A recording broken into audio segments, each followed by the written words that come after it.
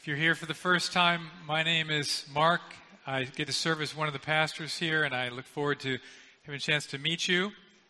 And whether you're here in person or at home watching online or somewhere else watching online, greetings. And here's what's ahead for us. Next Sunday, we have a guest speaker named Jeremy McLean. He's a pastor in Washington, D.C. Some of you have met him previously. I haven't had the opportunity to do that or hear him speak, and we look forward to meeting him and hearing from him next Sunday. And then in 2 weeks, we begin a new series that will take us through the fall and into 2022 as well, from 1st, 2nd, and 3rd John, those 3 letters that John wrote. So we'll have more to say about that in the days ahead. But this morning, we are finishing our Old Made New series. We began this back in January, and some of you, maybe you're here for the very first time, so you're getting in on the last message, and some of you jumped in maybe around chapter 8 or so, and some may have been here for the whole series. But this morning, we are closing up the letter of 2 Corinthians, and we're in chapter 13, verses 11 through 14. So please open your Bibles, turn on your devices, get your eyes on the text, or you can look at the screen as well. Hear God's word to us. Finally, brothers and sisters, rejoice. Aim for restoration. Comfort one another. Agree with one another. Live in peace, and the God of love and peace will be with you. Greet one another with a holy kiss. All the saints greet you. The grace of the Lord Jesus Christ and the love of God and the fellowship of the Holy Spirit be with you all. Let's pray. God, as we pause here and direct our attention to you, we're about to ask for your help for us, but first I just want to ask for your help for the city of New Orleans and all the people that are in the path of the hurricane that is there right now.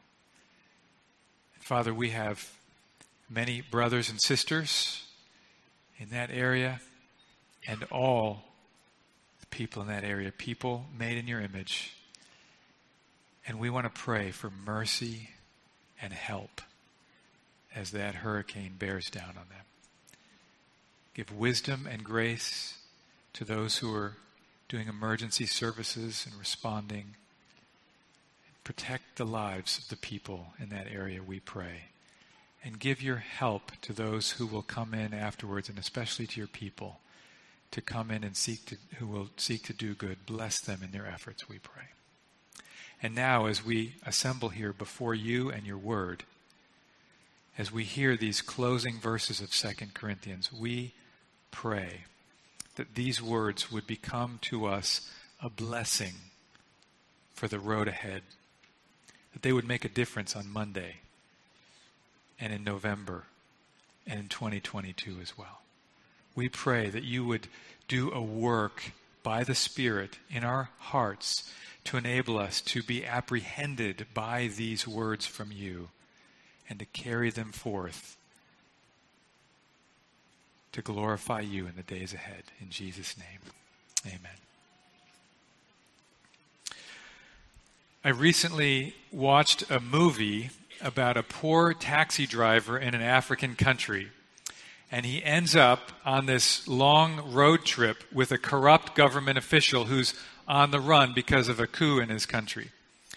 The taxi driver is driving this old, battered Peugeot. When you see the car, you sort of can't even believe that it can still move, let alone take this long road trip. And to kind of bring home the tenuousness of the whole thing, there's one scene where the filmmakers, they got this camera out in front of the car aimed over one of the front tires.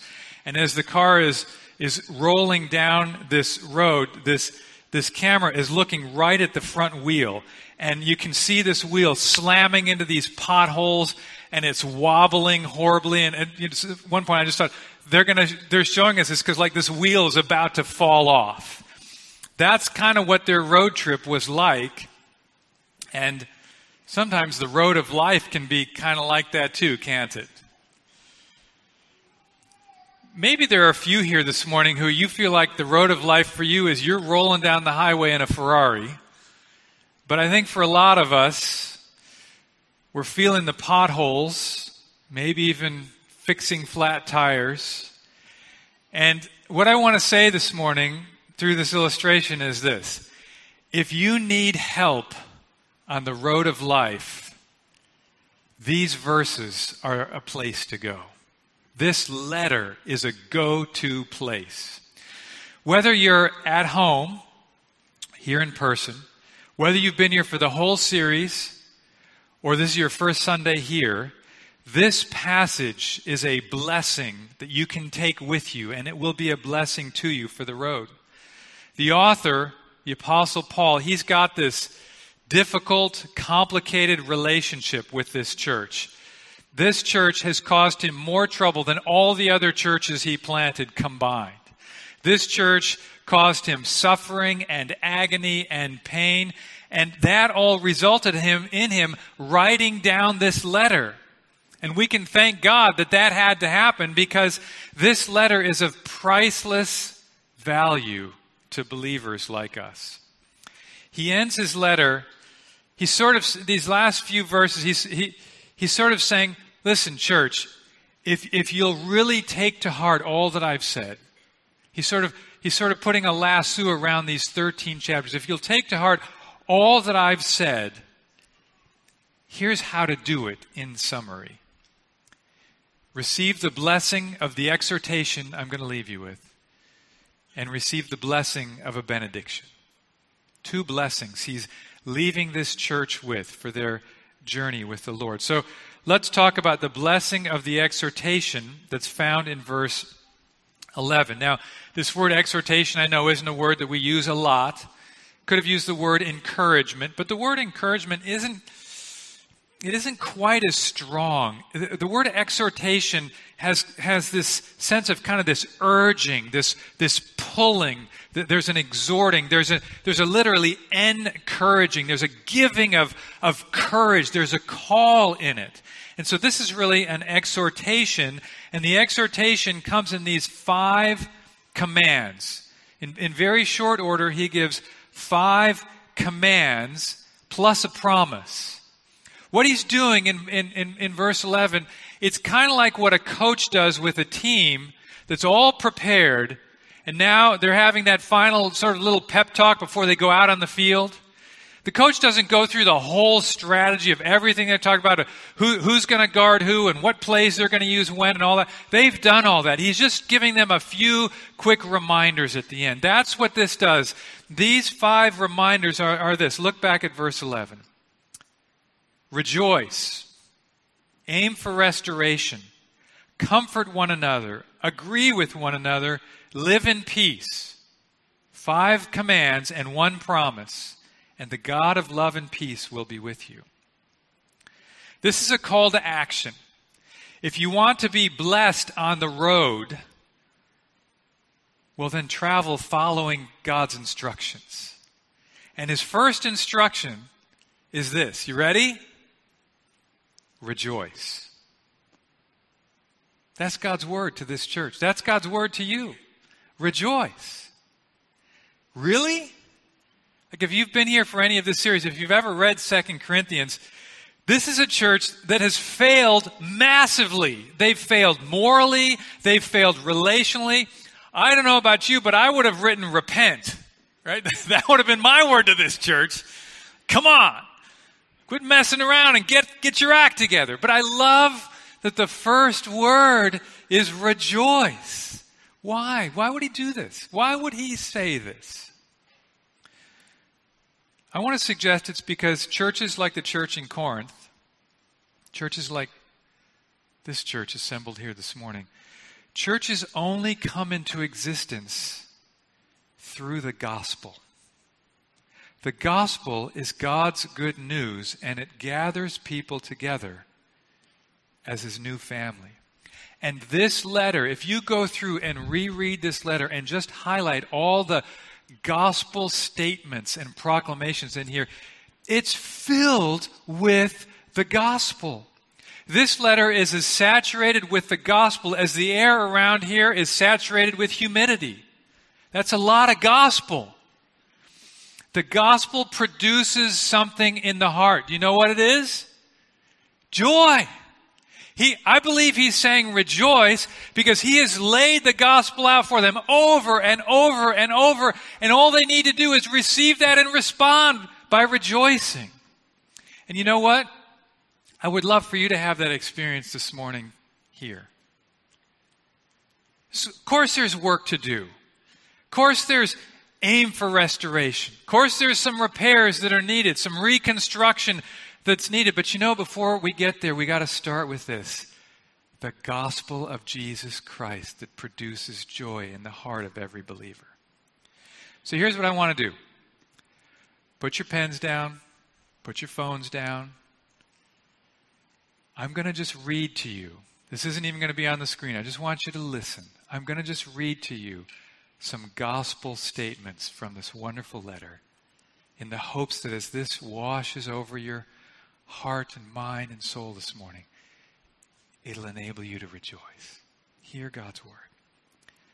For all the promises of God find their yes in Christ. And we all, with unveiled face, beholding the glory of the Lord, are being transformed into the same image from one degree of glory to another. And he died for all, that those who live might no longer live for themselves, but for him who for their sake died and was raised. If anyone is in Christ, he is a new creation. The old has passed away. The new has come. All this is from God, who through Christ reconciled us to himself and gave us the ministry of reconciliation. We are ambassadors for Christ.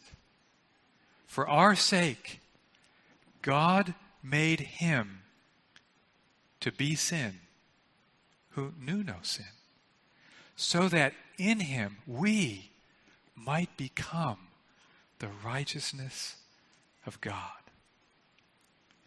For Christ was crucified in weakness, but lives by the power of God. So, grace to you and peace from God our Father and the Lord Jesus Christ. Amen. Rejoice. Rejoice. That's where it starts. Second, aim. Aim for restoration. It's a hard one to translate. The New Living Testament translates this grow to maturity. The NIV says, be made complete. The idea here is they're on their road to heaven, but there's work needed along the way. What needed to be restored in that church? Where were they in need of restoration? Well, if you read through the letter, you'll find first, it seems they've lost their zeal for mission. They'd committed themselves to participating in the mission of sending an offering to care for poor saints in Jerusalem, but they were reluctant. Paul wasn't sure they were going to keep that promise. They've also completely lost their minds about what godly leadership looks like and how it works. There's restoration needed. They've not only fallen for phony leaders who are using them, they've dismissed and even attacked Paul, who has humbly and sacrificially served them. That's the bad news. You know the good news? Change is possible because they are new creations. God is at work in them. Christ is being formed in them. They can repent. They can cleanse themselves from their wayward ways. They can be restored to being a humble and holy community. And church, that didn't end with them. We can be too. We can aim for restoration. We have the power by the Spirit working in us to repent and turn and change and welcome God's word and walk in God's ways. Why? Because you too in Christ are a new creation. The old has passed away. The new has come. You are being transformed. Aim for restoration. And then he says, third, comfort one another. I don't know if it's fair to have favorites in God's word, but on this list, this is my favorite. You know, the reality is, and even as Justin prayed earlier, the road is hard, isn't it? And the world can be a hard place. Potholes, breakdowns, wars and viruses, hospitals, refugees. Where does one go for comfort and hope? How many turn to alcohol, TV, work, busyness, buy something else? But you know, there's real comfort available. It comes from God. It comes to His people, and then incredibly through His people to others. Hear these words, which you've already heard once this morning, but I want you to hear them again. Blessed be the God and Father of our Lord Jesus Christ. Listen to how, by the power of the Spirit, God is revealing Himself to us in His Word. The Father of mercies and the God of comfort. Is that the God you know? Do you know Him that way? The Father of mercies and the God of comfort. That's where the letter begins, and now we're seeing where the letter ends. Comfort. This word for comfort is connected in the Greek to the word that Jesus uses for the comforter in John 14-16. The Parakletos, the Holy Spirit who comforts and counsels and comes alongside. Blessed be the God and Father of our Lord Jesus Christ, the Father of mercies and the God of all comfort, who comforts us in all, hear that, all our affliction, so that we may be able to comfort those who are in any affliction with the comfort with which we ourselves are comforted by God. Churches like this are wonderful places. Churches where people receive the comfort of the God of mercies, the God of all comfort, experience that comfort, and then turn and say, who needs this comfort? Who can I reach out to and love? Who can I care for? Comfort one another. Fourth, he says, agree with one another. This is more than just please get along or fake it. No, what he's saying is work through what God is teaching you. Be of one mind about being a Christ-centered, holy people. Unite around the right things. And then finally he says, live in peace. If you've been here for these last messages, you know that this church had welcomed in these leaders who were boasters.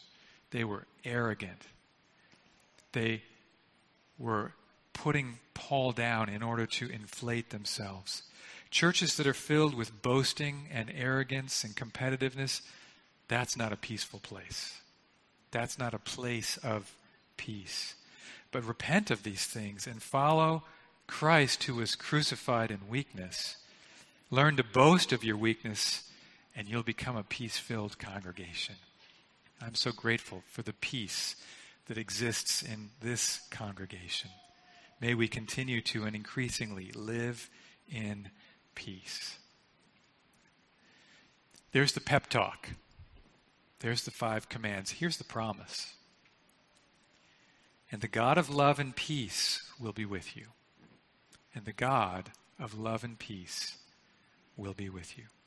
Now, you could understand this promise in two ways. First would be this: if you live this way, the result is you'll experience the nearness of the God of love and peace.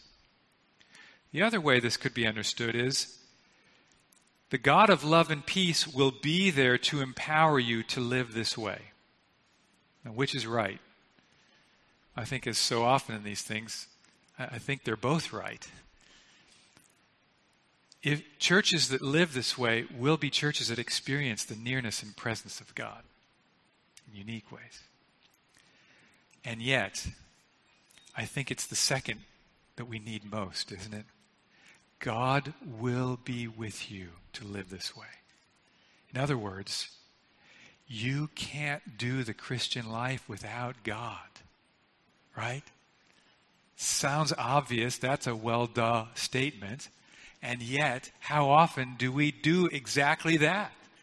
And so we need to be reminded, hey, if you're going to rejoice, if you're going to aim for restoration, if you're going to comfort one another and be of the same mind and live in peace, well, you can't do that on your own. But the God of love and peace, He will be with you to empower you to live that way. It's His plan for you, and it's His power that's going to make that possible. He had written just a few verses earlier, back there in verse 5, he said, "Do you not realize that Jesus Christ is in you?"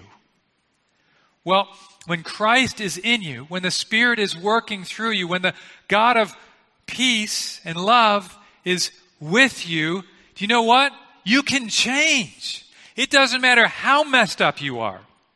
It doesn't matter how lost you are. It doesn't matter how wayward you are. It doesn't matter how trapped in sin you feel. God is with you and change is possible. And if you don't know this God, the message is a little different. True, lasting, internal change isn't possible for you. But if you will give yourself to God, lay hold of Jesus Christ who died on a cross like that for sinners like you, He will welcome you into His family and begin to change and transform you to be more and more like Christ. And you will find joy and restoration and peace and welcome in the people of God. Oh, come to Christ for these things. The God of love is here today to be with you, to be with us on the journey. He's reminding us of that and exhorting us in that. In verse 11. He's also leaving us with this wonderful benediction in verse 14. You know, at the close of every service, we do this benediction. We do this blessing for the road. And I'm really grateful for Sojourn Church. I hadn't heard this phrase, blessing for the road, before we started hanging around together, and we've adopted that language, and I really like it. I think that's a great way to describe a benediction. It's a blessing for the road. But why do we do this? Why do we have this as the last thing that we do in our service? Why not just say, the end, or you're dismissed, or class is over, or whatever? Why do we end with this benediction? Well, the word benediction, you know what it means? It means spoken blessing. It's a good word spoken. And we very intentionally make that the last thing we do in the service before you are sent out, because we want to send you out with God's blessing in your ears and on your hearts. A benediction isn't exactly a prayer. Think about that. Who are we talking to when we pray? Well, we're talking to God, right? But in a benediction, we're not exactly talking to God. We're actually talking to each other, right? The person that's doing the benediction is talking to you. Eyes are open. We're looking at each other, right? And so what we're doing is we're sort of speaking on God's behalf what He's promised to you. And you know, the Bible is full of benedictions. It's full of blessings. In fact, the Bible begins and ends with a blessing. In Genesis chapter 1, God creates human beings, Adam and Eve, and then it says He blessed them and said, be fruitful and multiply. There's a There's a blessing spoken by God in the first chapter of the Bible. The very last verse of the Bible says this: "The grace of our Lord Jesus Christ be with all. Amen." That's how the Bible ends. In between, there are wonderful benedictions. Numbers 6, the benediction that I often choose when I get to do the benediction at the end of the service is this one. It's from Numbers 6. Numbers 6 is where God is telling Moses what to tell Aaron, who's the priest, to tell the people of Israel. "The Lord bless you and keep you. The Lord be gracious to you and make his face shine upon you. The Lord lift up his countenance upon you and give you peace." The blessing, the benediction from Numbers 6. Do you know that Jesus spoke a benediction over his disciples? Luke 24, it says, after his resurrection, before his ascension, Jesus gathered his disciples, and this is what it says, and lifting up his hands, he blessed them. It's a benediction. So we learn to do this from God. There are many benedictions in the New Testament, and they occur especially at the end of the letters, but sometimes in the midst of the letters as well. And here we have in 2 Corinthians 13, perhaps the best known and most beloved of the benedictions. "The grace of the Lord Jesus Christ and the love of God and the fellowship of the Holy Spirit be with you all." In fact, how about if we say that together? Because this isn't just something that a clergy person or a priest gets to say. This is actually a blessing that any Christian can say to and for any Christian. So let's say this together. Say it with me, would you? "The grace of the Lord Jesus Christ and the love of God and the fellowship of the Holy Spirit be with you all." Let's think about those three pieces. The grace of the Lord Jesus Christ. If you've been a Christian for a while, if you've been in church for a while, you may be familiar with the language of grace. Hopefully you are very familiar with it. Sometimes when we get familiar with a phrase or a word like that, it can sort of lose its meaning. What is grace? We can sometimes talk about grace like it's a thing, like a commodity. "Hey, when you go to Target, would you pick me up another 6-pack of Grace? I'm running low." Like, what is it? What is grace? Well, sort of theologically, grace is God's favor. It's his disposition to bless, especially people who don't deserve it. It's also God's power to change hearts. Grace, is there a sweeter word in the English vocabulary? Is there a sweeter word than this word grace? I love that it's in the name of our church. Redeeming Grace Church. Grace is where the Christian life begins. It's God's undeserved and merciful disposition, but more than that, his work in Christ to bring us home to God. I want you to think about this with me for a moment. Jesus Christ is what God's grace looks like when it becomes a person. A person full of grace and truth. In Jesus Christ, God took the form of a human being, and grace was made incarnate. We get to see what grace looks like and how grace is expressed in a person. Grace isn't a package sitting on a shelf in Target. Grace is a man saying, "Come to me. Come to me. Won't you come to me, all you who are weary, heavy laden? Come to me. I will give you rest for your souls. My yoke is easy. My burden is light, gentle, and lowly. Oh, come to me." That's what grace looks like. That's the grace of our Lord Jesus Christ. Then he says, "in the love of God." I love the strong Trinitarian element to this benediction. The grace of the Lord Jesus Christ, the love of God, and the fellowship of the Holy Spirit. As Christians, we don't serve three gods. We serve one God in three persons, each fully God, blessed Trinity, as we sang earlier this morning.